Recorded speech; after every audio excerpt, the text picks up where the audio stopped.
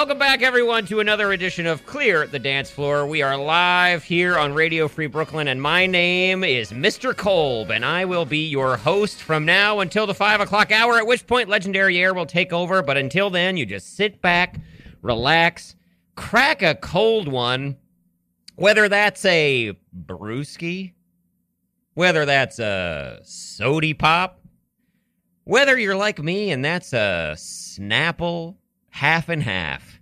You crack one open, you sit back, you get into your most comfortable position, and you let me entertain you. But it's not a mission I undertake alone, no. There are guests here in the studio, and they are the co-hosts of the Nerdy for 30 podcast. And one of them is named Kevin Bauer. Hello. Hello. And the other one is named Tim Keck. Hey! Colby, Nerdy for 30! Clear the dance floor! Worlds colliding! Can't wait. I'm so excited to be here. It's an honor to be here, to be entertaining the people. Mm-hmm. I love giving them what they want because, in the great words of the late Jimmy Buffett, yeah, it's my job. Yes, dude.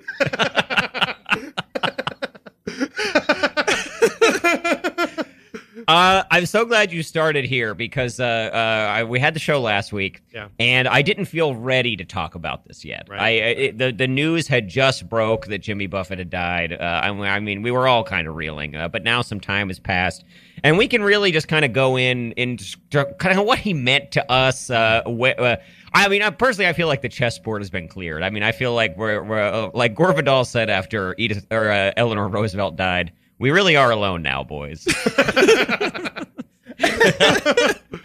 Without Jimmy Buffett, we really are alone. Now, Kevin, you're looking at me with disbelief. Is that because you can't imagine a future for yourself with him gone?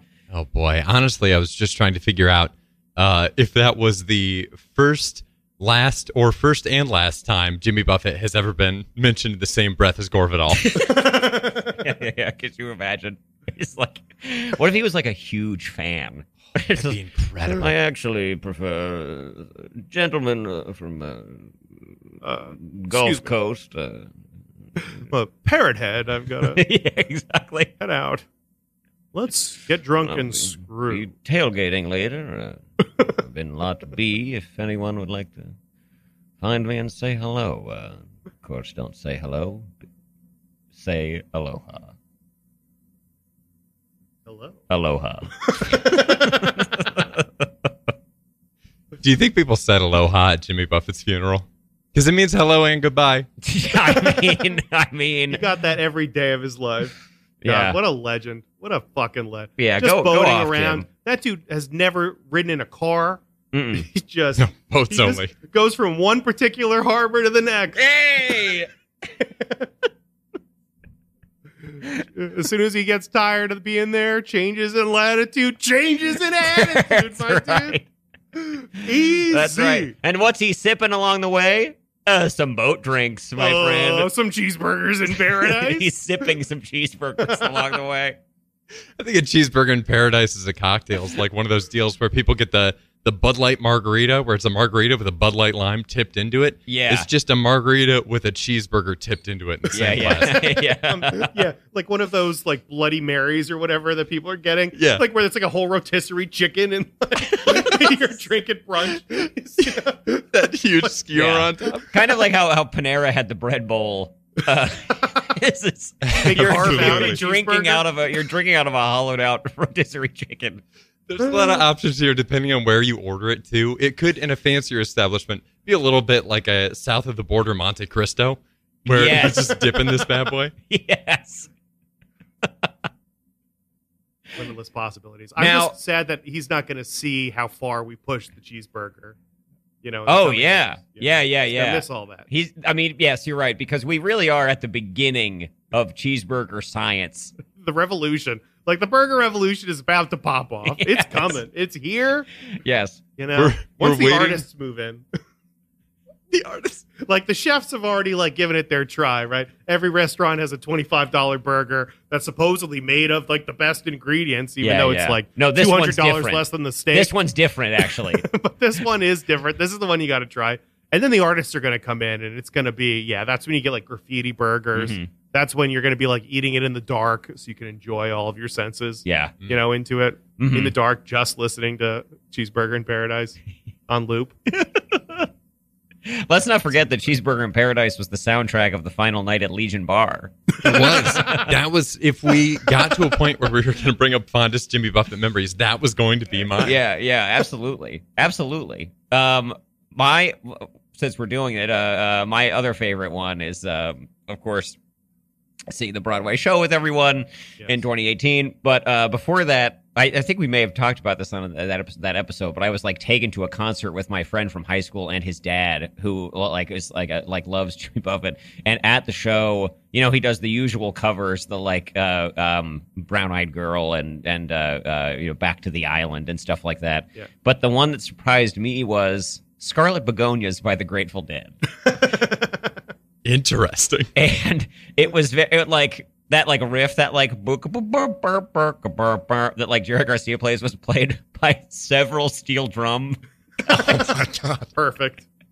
I knew it worked. And at the end, the song ends, the cheer, and he also, we should say, will talk into the mic more than any other artist I've ever seen, where he's just like babbling in between songs constantly. All he said when this song was done was, "Buffett meets the Grateful Dead, huh?"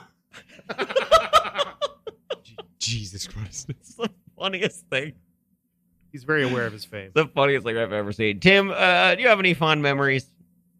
I was just thinking about the musical and what a great time it has. And Yeah. I would encourage everybody to listen to that Young Person's Radio Mhm. episode. The escape to Margaritaville episode. There was a pretty mid production. Good time because it's all just Jimmy Buffett songs. And in the the Margaritaville song, there's just a line in it that's like searching for my last shaker of salt. Yeah. My lost shaker of salt. And so then the whole first part of the play, there's an old guy who is just looking for a salt shaker. Yeah. That is his entire function in this. And in like the third act, they play like Margaritaville, and they're doing the whole number. And then there's a beat, and he walks on stage the same way he's been walking around asking for his salt shaker. And he delivers the line, searching for my lost shaker of salt. But he has it. And I think he's still looking for it. But he finds it. Searching for my lost shaker of salt is the lot. He's like still. I think at some point he does find it. I see. But it's such a stupid. Who has ever agonized over losing a salt shaker and spent days in story time just exploring an island and asking complete strangers, "Have you seen my salt shaker?" And somehow I had no idea it was coming. And that joke landed so hard with me. Yeah. And I just and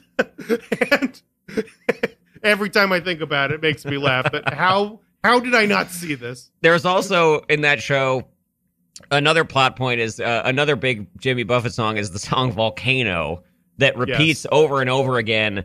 I don't know when the volcano is going to blow or something like that. Yeah. And they sing it over and over again in the song. And at one point, there's like a break where like the music comes down a little bit so the characters can talk, And this woman goes up to like one of the main guys and she's like, "Hey, I'm starting to think we don't know when this volcano is going to blow." Good God. This was a blast. To clarify, yeah. To clarify this for the listeners too, this made it to Broadway. Yeah, it was in one of the hotel theaters. That's what I remember. It was next door to Hamilton. Yeah, it was next door to Hamilton. Anna we were like walking into the theater and there's a long line there, and Anna recognized someone from work. And she's like, "Oh my God, you're seeing Hamilton too?" And Anna had to be like, "No, we're here to see a sketch of Margaritaville." The Jimmy Buffett musical. Which was incredible. I should put that episode out on this feed. That's the walkthrough is just something people got to hear. Anyway, just a little plug there for an episode we did 5 years ago. It was a great time. I can vouch as someone who did not see the play but did listen to that show. It's worth it. Yeah. But let's talk about the present. Let's talk about your show, Nerdy for 30. Oh, that one. Yeah. The podcast. What other one? I don't know. We got a lot of plates spinning. We got a lot of projects. We're doing a show. Show. Escape to Margaritaville 2? Back to Margaritaville? Escape from Margaritaville. We're gonna do a reverse Escape from New York, Escape from LA with it, where for Margaritaville, the first one very silly, the second one's going to be very intense, very dramatic. Okay, yeah. I guess if you have to change the city, if it's Escape from New York, Escape from LA, it'd be Escape from Margaritaville is the first one, and then the sequel, Escape from Funky Town. Wow. Escape from Funky Town. And then they do like the horror remix of like the Funky Town song, like they did with like all, Five on it. Yeah. It's like all in minor key. Take me. Throw that bad boy in a minor key. Get him.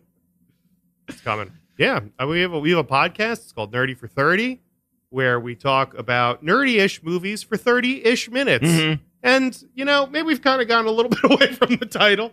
We started doing like Marvel stuff, and now we've kind of been doing a lot more like current movies, like what's in the zeitgeist. Yeah, and just giving our hot takes on it.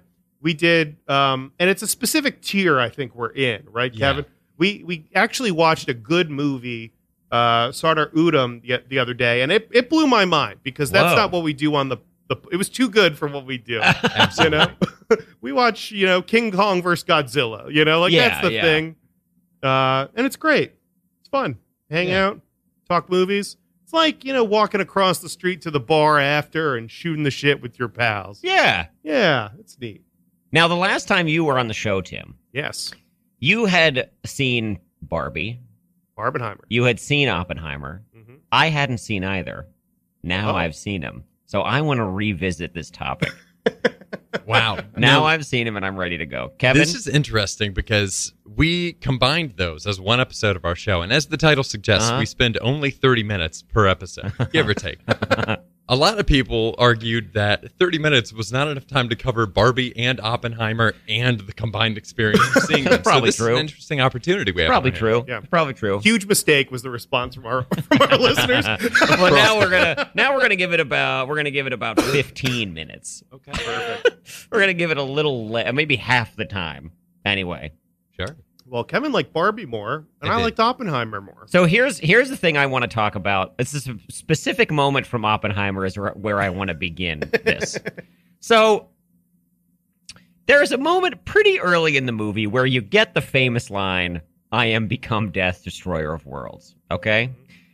The issue I have with this is that this moment happens, and if people haven't seen it, this is maybe a spoiler, I don't know, but it's been out for a while, it's okay. Florence Pugh and Oppenheimer are engaged in an intimate act. And sex. What? Sex, right? Well, it's an intimate act. Okay. It's not really for us to say what it was. Yeah. It's an intimate act. Yeah, she's riding him hard. So, but she is, isn't she? She is. Yeah. She is. I'll confirm that. She literally climbs off of his dick to look at the books he has on his shelf. Yeah. And he says, whenever she gets off of him, he says, "Wait, don't." And all of a sudden, she's not even facing the bookshelf. She climbs off of his dick, turns around, starts running her finger across the books in the shelf, and then pulls one out and is like, "Read this." And he says, "I am become death, destroyer of worlds." And then she goes back to having sex with him. This scene, I could not get into the movie after this. This took me out of it in such an intense way. I was like, thank God we're blowing stuff up now, 2 hours later, because I've only been thinking about how Florence Pugh's character was like riding Oppenheimer, and in her mind she's thinking, I know there are books behind me. Cannot stop focusing on the books. Got to address this right away. Yeah. Did this moment strike either of the two of you as, well, let's just call it noteworthy?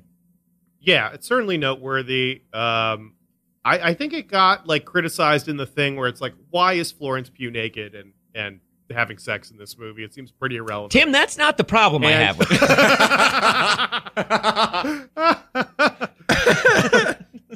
But in general, it's weird in the movie, and then the more I think about it, the more I'm like, that was the right thing for everyone involved.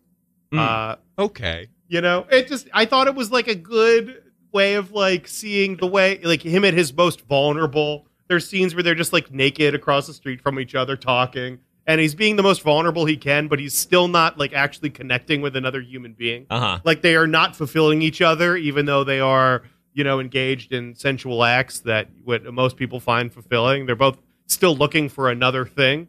And I think that's interesting. And I think it kind of works in the movie. The book reading was pretty dumb, but we've all had sex where we, flip open the Kindle and turn on that light. See what Harry Potter's up to for a couple of minutes. Put a pin in that because I want to revisit what books you would choose in this moment. The Lion, the Witch, and the Wardrobe.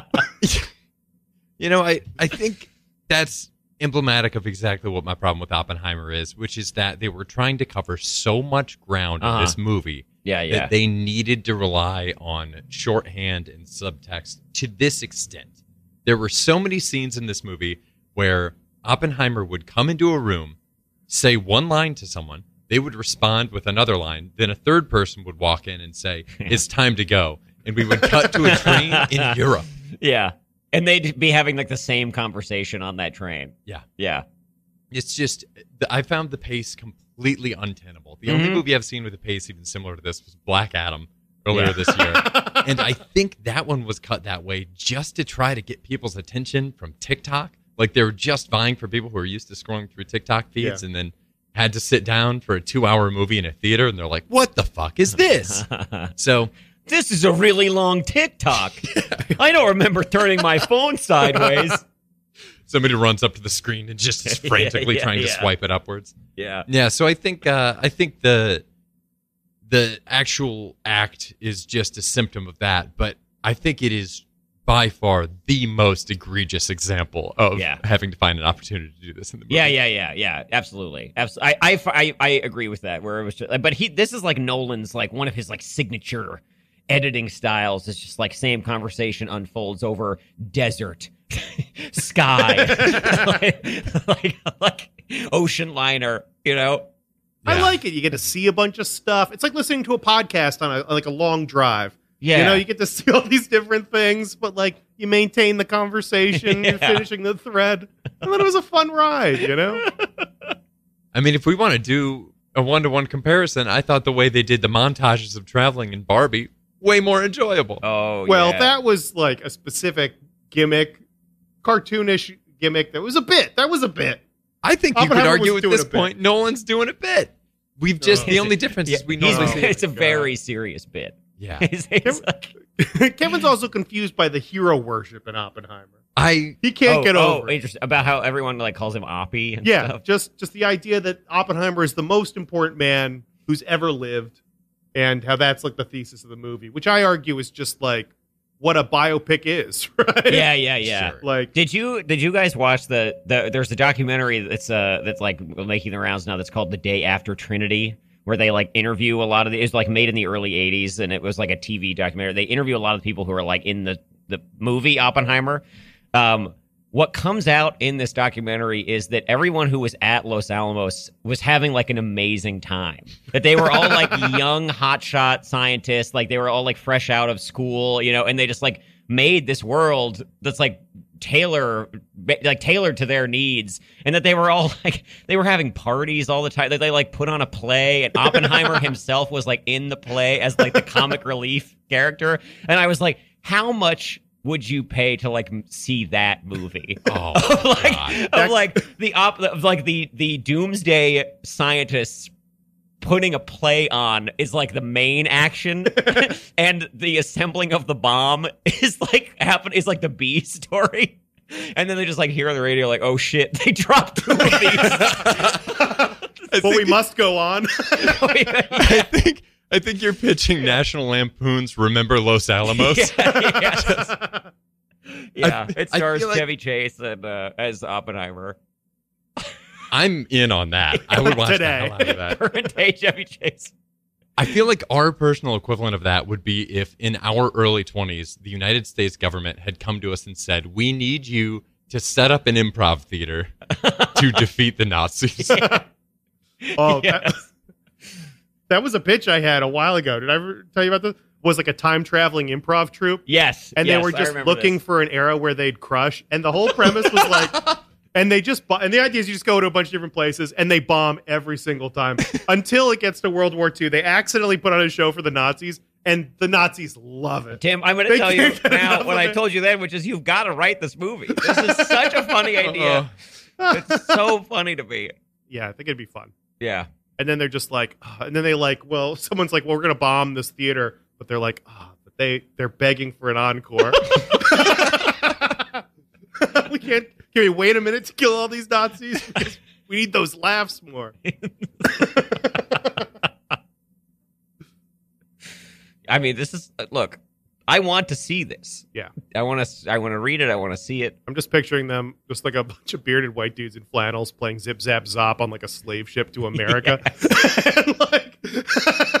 and like the crew's starving. People have scurvy. It's Yeah. like They're the like- worst atrocity of all Yeah. time. And these Yeah. guys are like, not an ideal place for a show. You know, I'm kind of done with these outside shows. Yeah. I feel like it's an opportunity to explore the craven narcissism of an improviser, Yeah. Yes. How self-centered it is. Yeah. Exactly. ignoring everything going on around them. Now, Barbie, on the other hand, Mhm. Yes. masterpiece. Incredible. You loved? You loved? I have to say, I did really like it, but my expectations were at the floor going in. I understand that. So very, very pleasantly surprised by it. Thought Gosling was really funny, and I'm just saying that to rankle Tim. Gosling's trash. He's a terrible actor. Tim hates him. But when he starts singing, he's an angel. Yeah. He should just be doing like young John Travolta movies. He Mhm. should be doing Grease. He should be doing Hairspray. He should just be doing like Saturday Night Fever. Oh, He would man. destroy. They should make another Hairspray. Oh, he'd be great. Hairspray. Or anything. Yeah. When he sings, he lights up the room. Yeah. And then he goes back to pretending to be an actor, and it's hard and uncomfortable for everyone. Yeah. I really thought he stole the show, though, in the movie. Oh, he did. Yeah. For a movie about women, they really didn't give them anything funny or interesting to Margot do. Robbie definitely. She got one, and in the theater I saw this. Her big line at the end about going to the gynecologist hit really hard. That was like her one big joke. Yeah. But up until then, she kind of had to just be kind of dour, kind of serious. Yeah.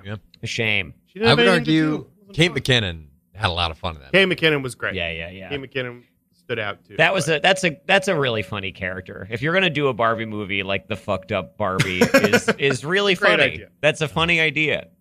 I feel like the thing to me about Barbie is that I can't believe this is a movie from Greta Gerwig and Noah Baumbach, the like preeminent hipster indie darling filmmakers, and they're a couple, and they made this very like candy colored, like very like audience pleasing blockbuster. Yeah. I mean, hell, it's the movie of the year. People are saying. I mean, I'm right there with you. I think Noah Baumbach is responsible for making me depressed more times Yes. than anyone else. Noah Baumbach's like giving notes on the script. He's just like, yeah, don't you think Barbie should be like the daughter of two professors? I don't know. If you guys weren't depressed after Barbie, I think you were watching a different movie. God. Yeah, it's weird. The more I think about get more distance from it and think about like the messaging in Barbie, the more I'm like, it's not like the most concise, the message at the end is like, let's gaslight everybody and men are not equals, right? Like that's kind of like That's the true. end. Do you Right, feel that we way? end- Do you feel like it was an anti-men movie? No, I didn't feel don't. that way. I don't think Okay. it was anti-men because Okay, they make comments about like, we don't even know where the Kens are, and she's like apologizing to Ken for stuff, and Ken's. I don't think it's like necessarily takes strong stances, but the ending of the movie, right? Isn't that like, oh, all of the women are in charge and the men are like not a part of anything again, and balance has been restored, and also how do we create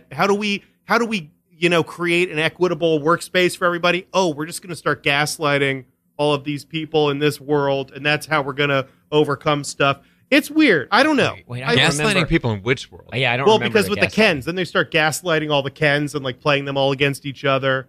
And like the goal is to like how do we beat the patriarchy? It's like, well, we manipulate people with all this stuff, and yeah. I don't know. It's just all over the place, you know. Sure. I don't know. I don't think the messaging is as like it's not razor focused. It's not like the scalpel. I don't feel like it's a mirror being held up to society as much as just like a bunch of thoughts kind of like thrown out there, you know. Yeah.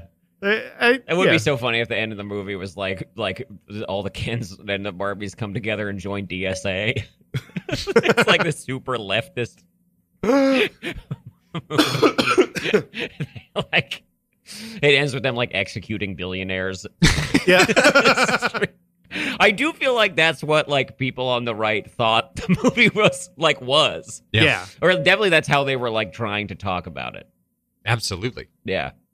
It is weird. There's it is weird to watch that and be like upset. Yeah. Like, oh, this is a personal attack on my ideology. It's like so mild. It's yeah. The Kens. There's a Ken that looks like Jeff Bezos, and they kill him.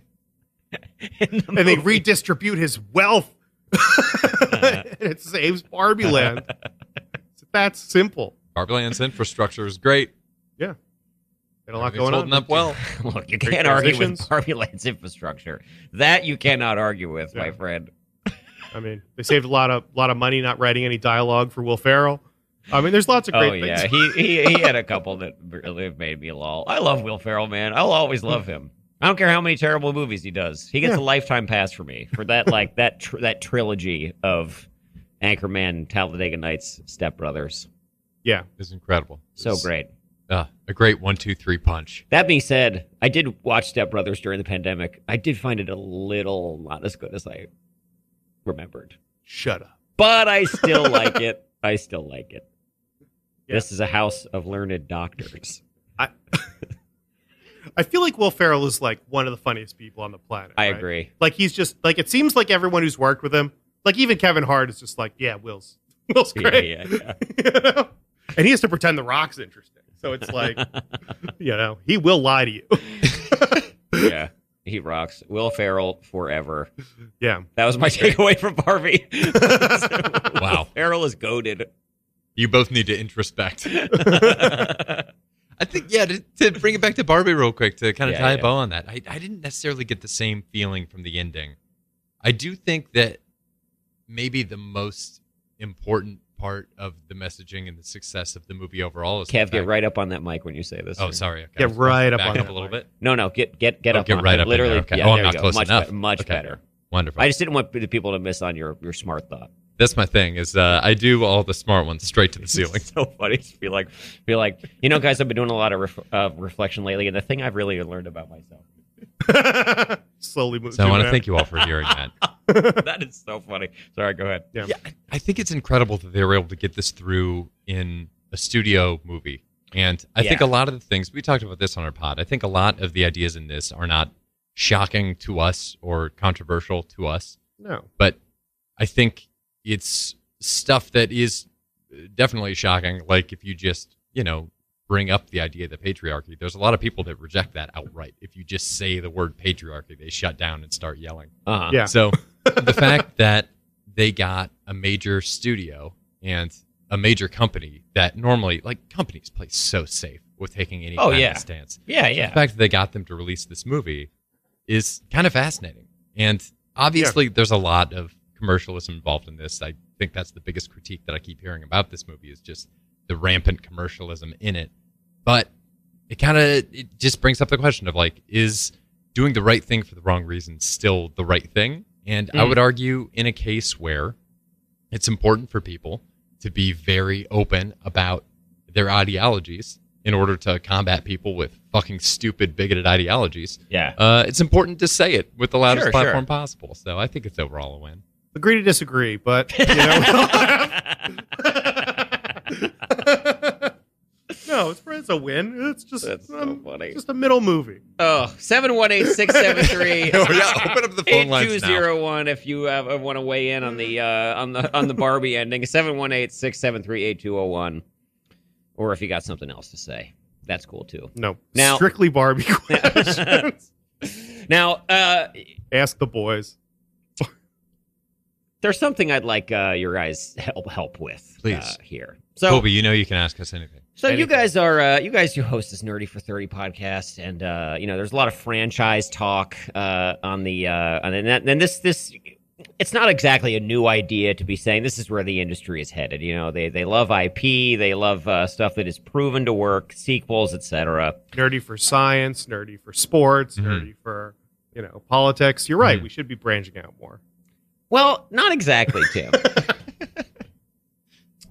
I feel like given your guys' familiarity with all these worlds, I think I'd really like your help in taking some other movies and making them into franchises. Like I'm gonna just throw some out there. I think together we'll come up with some ideas to maybe pitch around to the industry about how to make like Francis Ford Coppola's The Conversation, for example, into and we don't have to start there, but something like that, just because.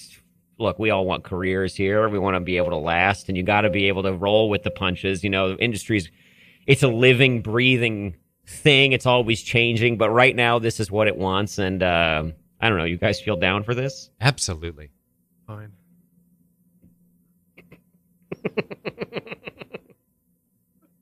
We can do it.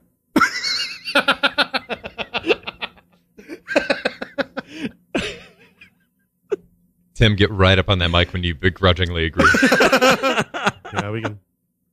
Yeah, Colby, that sounds like a great idea. God, I love the fading away from the mic. Really? We got to do some more Doppler effect stuff. Like, that's a great idea, Cole. Yeah.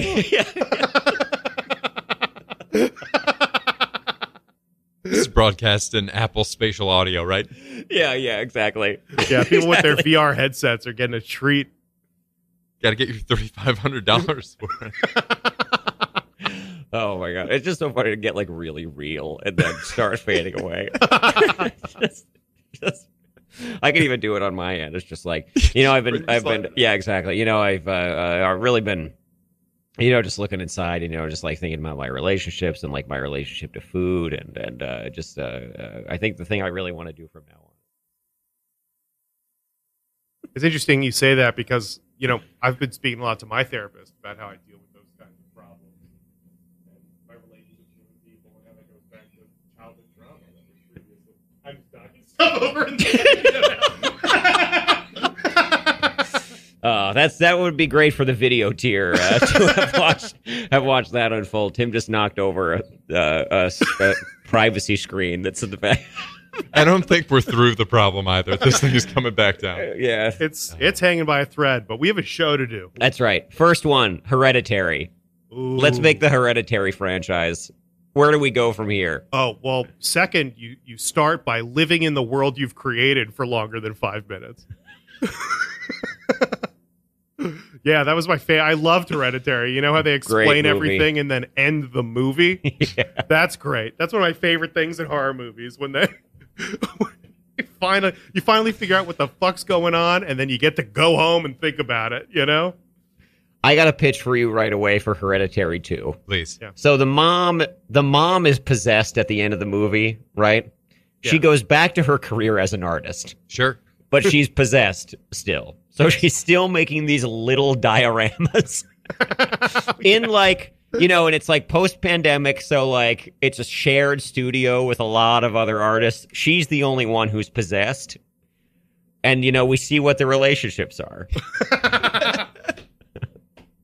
I love that. I forgot about the funny. miniatures.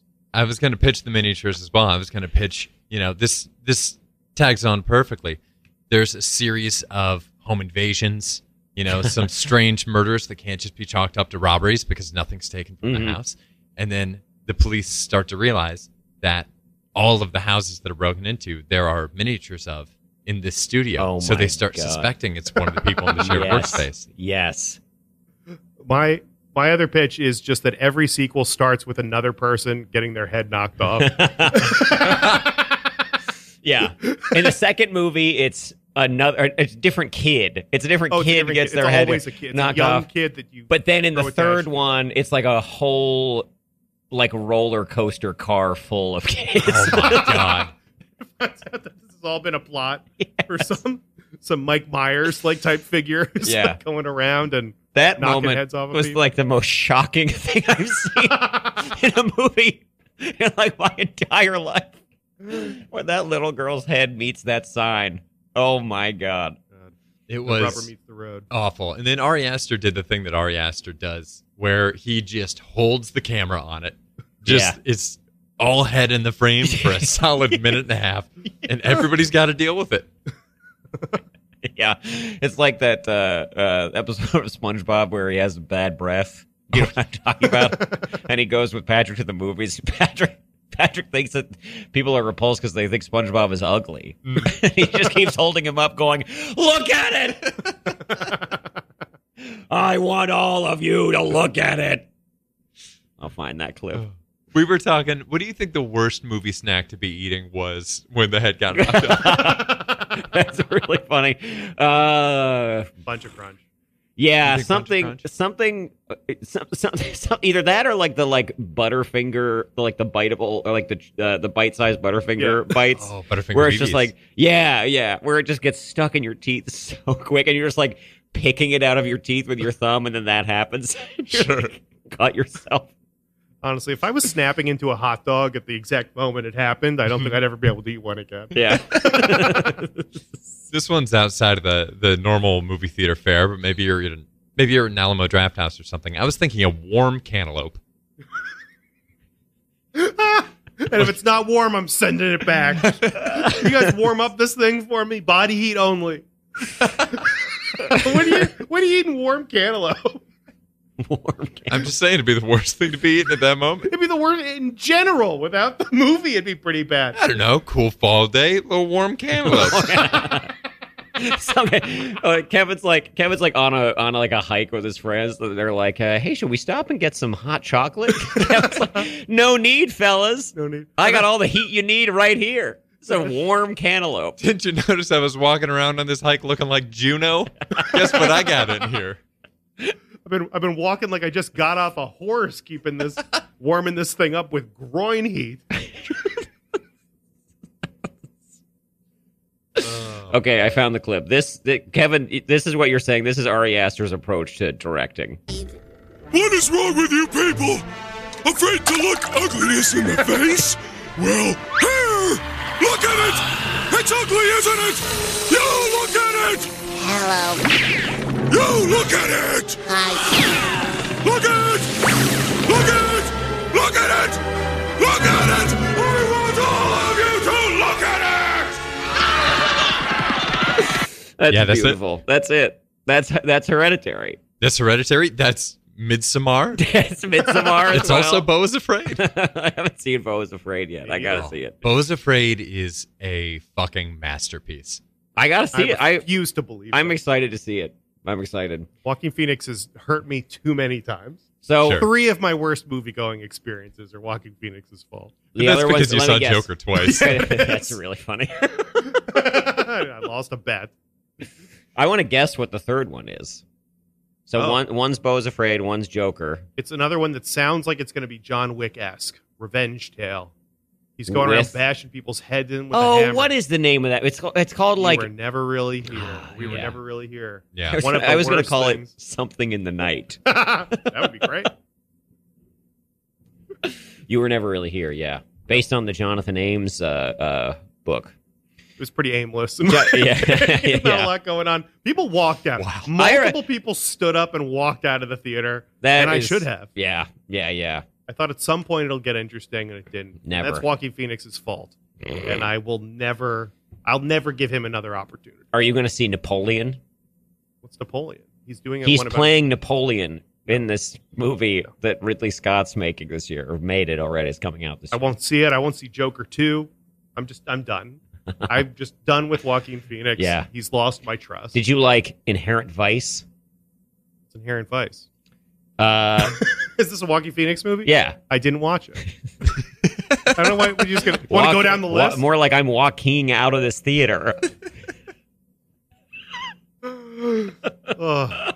It's like a phoenix, because I feel like throughout the movie I'm dying and coming back to life only to die again. The mythical bird. Next movie, franchise this. The Witch. Oh. Remember The Witch? Yeah. Robert Eggers. Robert Eggers. The Witch is great. Let's see. I mean, Black Peter highlighted that movie. It's Black Phillip, Kevin. Black Phillip. Okay.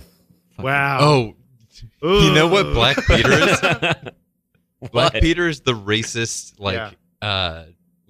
Christmas. Nordic Christmas character. Yeah. Okay, well, let's just We sail brought right that up, on yeah. by this. No, I think we should dissect this a little bit. Yeah, Black right. Phillip is the goat. Is the goat devil Sure. in The Witch. I think in The Witch 2, 2 witches instead of 1. he starts terrorizing other barnyard animals. Oh my god. So he starts possessing other barnyard animals, or he starts just terrorizing them as a goat. Just kind of giving him shit as a goat. So it's like Babe with a strong antagonist. Yes. It's a talking animal movie. I was thinking more Charlotte's Web, Okay. but the devil's in the barn as a goat.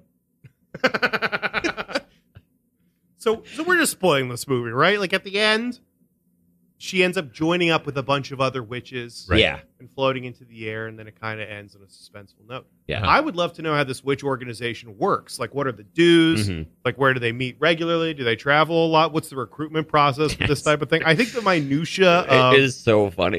Look, Tim, you hearing about like a group of witches meeting up and immediately thinking, well, how do they pay for supplies?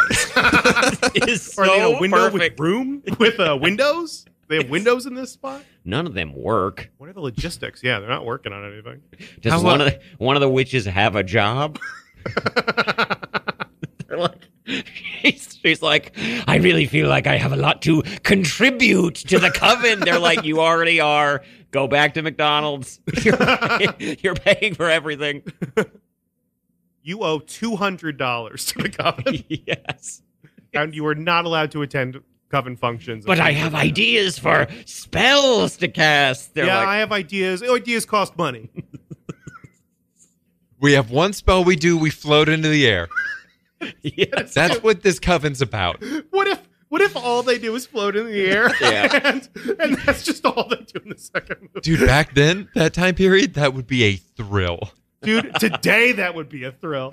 My God, if I could just float in the air, I'd be conducting this on the other side of that window right there. You'd be interviewing me on like a boom mic out there. Yes. Floating outside the second story to this office building. So the movie is this then.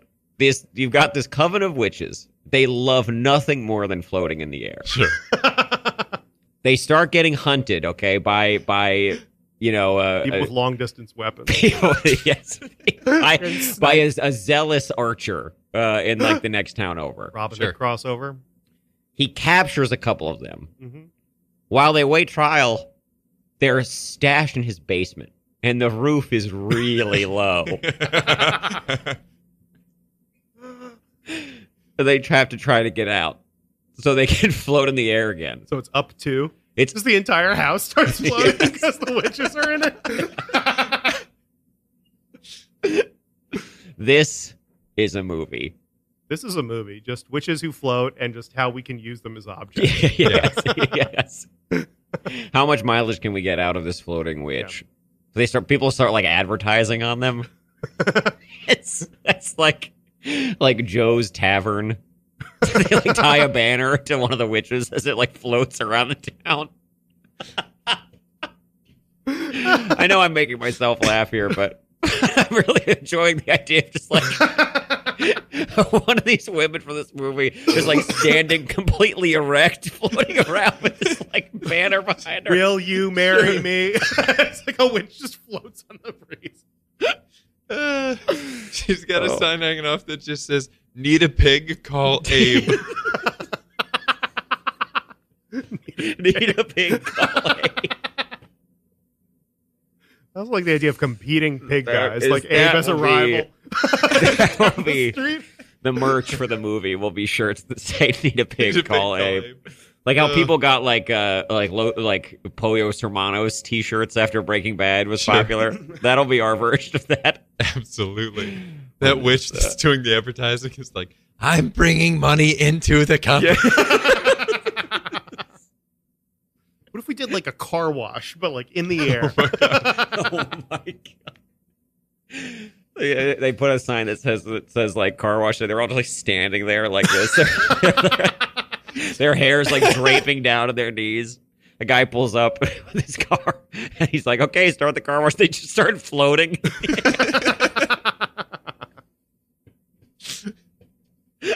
Just stiff as a board, fingers at crooked, inhuman angles. Yeah. Bending the wrong Mouth way. agape. Yeah.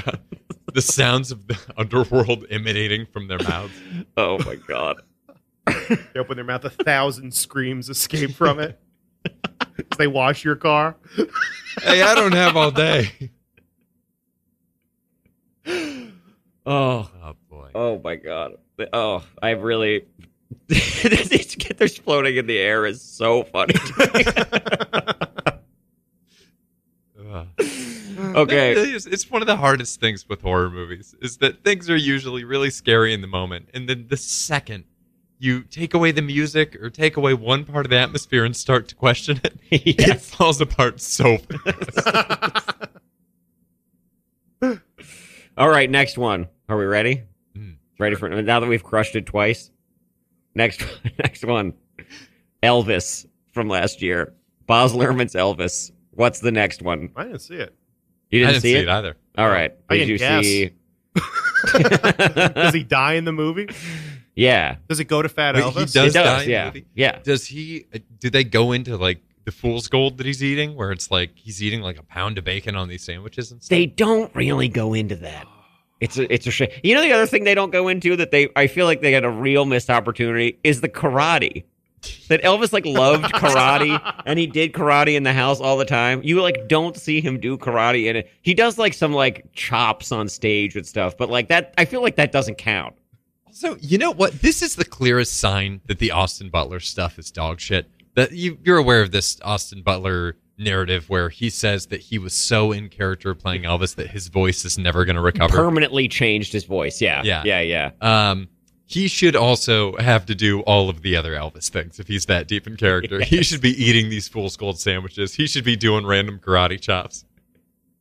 Do you know this other thing where apparently Elvis really loved Monty Python? Oh, yeah. Yeah. That's true.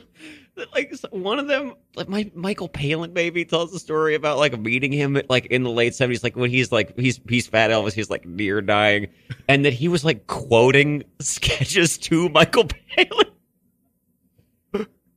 He was like, I watch it on TV all the time. So what if the second Elvis 2 is like him trying to get a sketch show going?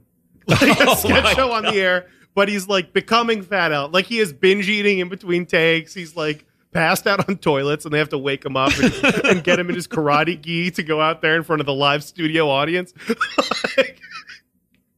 He pioneered the Chappelle Show format where he's coming out talking to audiences and introducing sketches. Fat Elvis the Chappelle Show is the perfect premise. He's doing stand-up in between. Oh my God. Oh, saw someone crazy the other day. He's doing like I haven't seen the movie. I don't know how to do the voice. That's great. You're doing great. All right, Just cool. stick with it. Y'all ever notice how when you're cooking up a pound of bacon,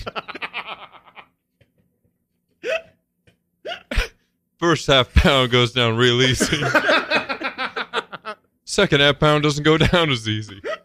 You'd think your throat would be all greased up. Gotta open the throat, down goes the boat. Now here's a sketch about a black white supremacist.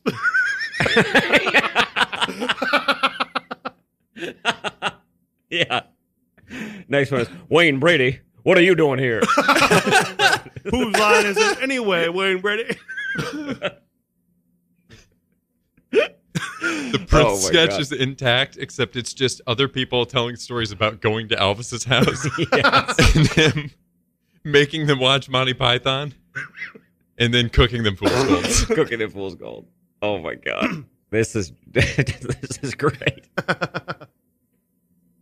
This gives us a chance to do like a kind of like a Hollywood like satire a little bit, you know, where there's like Babylon. Yeah, this is our Babylon. But it's like for this to be like period specific, if it's like late 70s, like you remember that show Vinyl?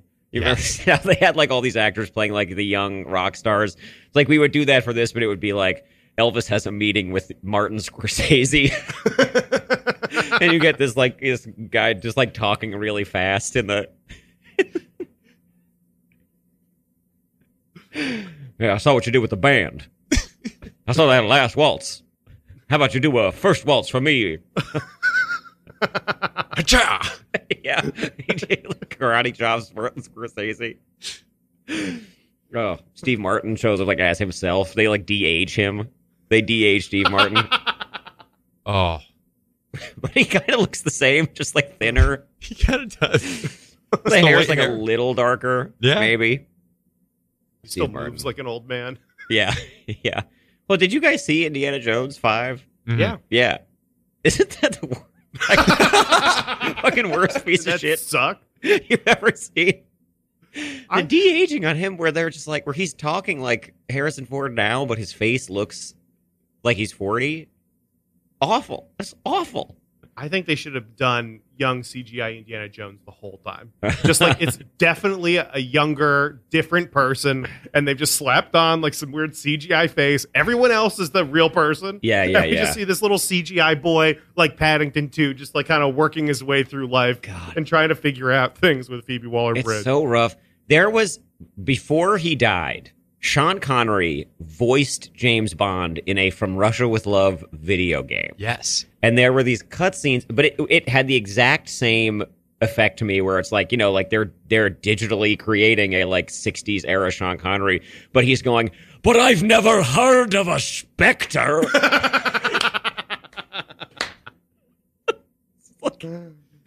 Oh, God. Watched Entrapment recently. Okay. You see that movie? This is him and Catherine Zeta-Jones from the late 90s. Yes. This is the one where she like yogas through the laser tripwires. Oh. This movie is so good. This had me at yogas through the laser. We should make Entrapment too. That's what we should do. Run it back. Still trapping after all these years. No. See, but in this one, Catherine Zeta-Jones is the older character who takes on a young, hot man. There we go. Austin Butler. Austin Butler.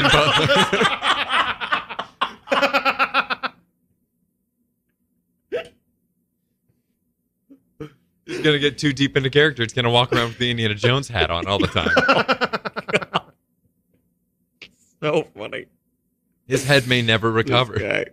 He's too used to the hat. Yeah, my head needs a hat on it. I can't take it off. If I take it off, I'll die. It's like that. Oh my that God. book about the girl with the ribbon around her neck. Oh yeah. You take off the ribbon and her head rolls Classic. off. Just picturing Classic. that. That's him with the hat. Takes it off and then just exposed brain. Oh man, this guy. The amount that like Austin Butler has to do to like come back from this. Like, what is his next movie? Because he has to take a swing that is so big that it like outdoes Elvis. You know what I mean? Well, Colby, I'm glad you asked. It's Dune Part 2. Oh, really? Yeah. Oh, wow. He's fully hairless, and he appears to be taking big swings on that one. Wow. Okay, great. I thought you were going to say he plays like Marilyn Monroe next, or another mid-century icon. That was anyway, be like Babe Ruth. You know? Yeah. Something like Fat Elvis adjacent. Well, folks, we got to start wrapping up the show now. Do you guys want to talk about your podcast? You know, maybe some episodes you got in the can that you could tantalize our listeners with, you know, to maybe drive them to subscribe, check out old episodes, you know, maybe follow you guys on Instagram, you know, that kind of thing. Sure. Yeah, we got a couple coming up. Sure, yeah. I mean, if you want us to, we got one coming up where we're going to be breaking down movie tiers. We've been noticing that we're starting to find some emerging patterns in the movies, and we think we're ready to start categorizing these into our own tiers. Wow. Finding those. And then we're also going to have you on, Colby, very soon. Well, we don't know what we're talking about yet. It's still a mystery. But we will. A mystery from the bottom of the ocean, maybe. That we had radio. I don't know. I guess nothing's decided. I'm just getting a lot of weird I wanted you to. I wanted you to keep going. That's the problem. Tim wants something from the bottom of the ocean, and I want something with a lot of meetings in it. A lot of meetings. There's your. They don't know what we're talking about. It'll be a Godzilla movie. We just don't know which one. We don't know which one yet. Anyway, thank you guys for coming on. This was so fun. Thank you so much. Such a blast, dude. Anytime. And anytime you need a favor, I'm here for you. You bitch. I'm happy to help you out, Colb, whenever you need it. All right, guys, keep your dials tuned to Radio Free Brooklyn. Legendary era starting in moments. In the meantime, here are the Pretenders. Bye-bye.